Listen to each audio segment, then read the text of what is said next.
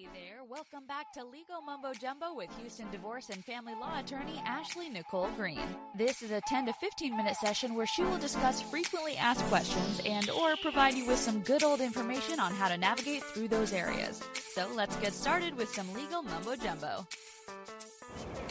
Hey guys, welcome back to season 3 of Legal Mumbo Jumbo, episode number 7. My name is Ashley Nicole Green. I'm a family law and divorce attorney in the Houston and surrounding areas, and I'm back on the mic to talk to you about some of my favorite client successes and wins and their journey to freedom. And today's a little special because I am in Hawaii, coming to you from a balcony on my iPhone because I didn't bring my computer because I'm on vacation. And so aloha, and I have a great ocean view. And I decided, you know what, it's been a while, so let me jump on the mic on my iPhone, and we're going to see if my team can make it happen and turn this into a great podcast for you all. So with that being said, let's go ahead and jump into story time. Today we're going to talk about a client who I'll name for the purposes of confidentiality, Rachel. And Rachel's story is going to be a little unique at the beginning because you're probably going to be like, where's Ashley going with this? I'm not making the connection to how this falls into a typical client success and win and journey to freedom. But just stay with me, okay? It's all going to make sense at the end. So I'm going to start off by giving you a little background about Rachel's situation so that it all ties together and it makes sense. So Rachel has two small children, a young boy who is now 12 and a little girl who is elementary, so like first, second grade. And around November, December of last year, Dad was exercising his period of possession and access, and he just had a lapse in judgment, and he became physical with their then 11-year-old. And it escalated to the point where the DA picked up charges. He had a bond. He had bond conditions that restricted him from having physical contact with the child. And at the beginning of the year, my client was doing her best and working with the DA and cooperating with them, but at the same time doing her best to keep that relationship alive between the child and Dad. And so she went as far as, setting up times where Dad could still have some type of access to the child that didn't violate the bond conditions, with the help of paternal grandmother. Well, after a few periods of that, unfortunately that did break down, and that wasn't no longer a feasible option because of what grandma allowed to happen. And so my client was really in a quagmire. And she started the process at that point around April, May, of going around and talking to different attorneys and trying to figure out what her options were. But after talking to a few people, she was discouraged by the time she came to me. And so when she spoke to me, she said, look, Ashley, I've spoken to a few different attorneys at this point. I don't know what my options are, but I want to do something that's going to allow for my son and my daughter to still have a relationship with their father, but obviously balancing their safety. And so this was an interesting situation for me because typically with cases like this, I see parents literally take a circumstance like this and use it to alienate the other parent, right? The children from the other parent. And so I was like, wow, this is amazing. I have a mom, I have a parent who's willing to foster a relationship with the other parent by balancing what has happened. And so I said, let's do it. I was like, we can come up with something creative. We can come up with something that's going to work. We can come up with something that's going to have your son still feel like that he's protected and hopefully mend this relationship between them. And so we filed the case. And we asked, initially for the court to put some protective measures in place. The court decided that they didn't want to violate the bond conditions, so they said Dad could still no longer have access.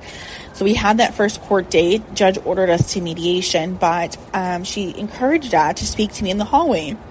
And so I spoke to him and I said, look, I know you haven't had the opportunity to see your son or really even speak to him for the last few months, and I said it's now June, because at that point it was June, top of the summer, and I said let's see if we can start off by you guys having consistent telephone, FaceTime, Skype, whatever, electronic access. And so you could tell that he was just a good guy at the core, and he just had a lapse in judgment, and a lot of times, I give people grace because I don't know what they're going through. And in this particular circumstance, I really think it was a circumstance where he was really trying to pick himself back up. After the pandemic, he just wasn't able to, and he still wasn't in a good place. The pandemic had a lot of people go through a lot of challenges financially, mentally, physically, and to the point where it broke a lot of them, and they're still trying to pick themselves up. And so when I extended that offer to him, you could see a glimpse of hope within him. And so he said, thank you. I would love that. And so we had about a month from the time we had court until mediation. And so we allowed for, time to go by to see how that went. So by the time we went to mediation, it was all positive things. We were hearing about how the phone access went, and we were trying to still balance the child's desires that he had expressed to the counselor and his mom, and Rachel was still trying to say, but I want them to work on this relationship. I don't want it to stay at just phone access. We need to incorporate some other things. And so I, at that point, suggested that we do family reunification therapy, we do individual counseling for the child, and we do some physical access, right? In a controlled setting that was safe, that the child didn't feel like, there was a fear for that to happen in the future. Also, that the little girl, his sister, also wouldn't feel like that would happen to her because she was present when this happened to her brother. And so we had a little bit of back and forth, and the mediator finally at the end came in and said, okay, we have an agreement. We can go ahead and get this into a mediated settlement agreement so that it could be incorporated into a temporary order. And when I tell you, my client, literally her shoulders just dropped. She exhaled and she just smiled and she said, thank you, Ashley. And she thanked the mediator because she was relieved. She was relieved that she could still have a chance to give her children the father that they needed, the other parent that they needed, that she couldn't be, she couldn't be a mom and dad to them, right? She could be a mom, but they needed their dad. And so a few days ago, before I came here to Hawaii for my vacation, I called her and I said, hey, Rachel, I'm checking in with you. I'm seeing how things are going. At this point, it's been a few months. We had that start at the end of July. And so she said, Ashley, it's going great. The kids are doing well. We're, incorporating these things. We're on track. We're meeting the milestones that we hoped for. And so this was a win for my client. It was a win for dad. It was a win for these kids. And let me tell you, it was a win for me too, okay? Because there was a sense of hope in that room that day, that I believed these parents truly loved these kids and that they would do whatever they needed to do to make it happen. Dad had to, kind of go through a moment of humiliation, right? That he had allowed himself to get out of character and to do that. And mom had to get into a sense of trust and rebuilding, right?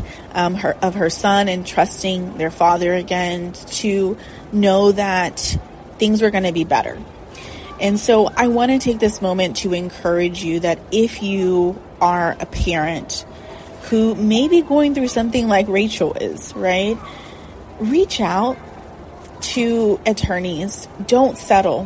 Rachel did an amazing thing because she didn't go, like she said, with the first few attorneys that she talked to because they weren't in line with what she was hoping for. And so I'm going to encourage you to keep reaching out until you find that attorney that's willing to pour into a creative solution for you and your children and the other parent. If you are the father in this particular, situation, or a mother in this particular situation, I want to give you hope.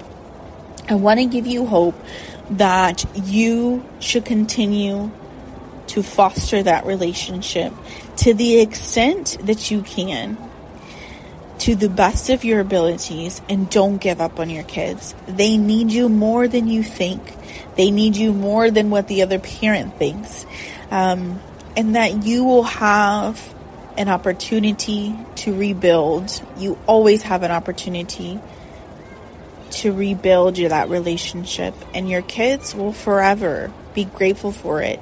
It would allow for them to go into adulthood and knowing that they mattered enough, that their parent humiliated themselves in a moment so that they could uplift them and give them the love that they truly needed more than ever. And so if you want to chat, I'll include the information in my show notes. If you're in a situation like this, on either side, reach out. I would love to talk to you about some creative solutions that we may be able to put together in your particular case, and things you should consider during this particular or similar circumstance. Until next time, guys, bye for now.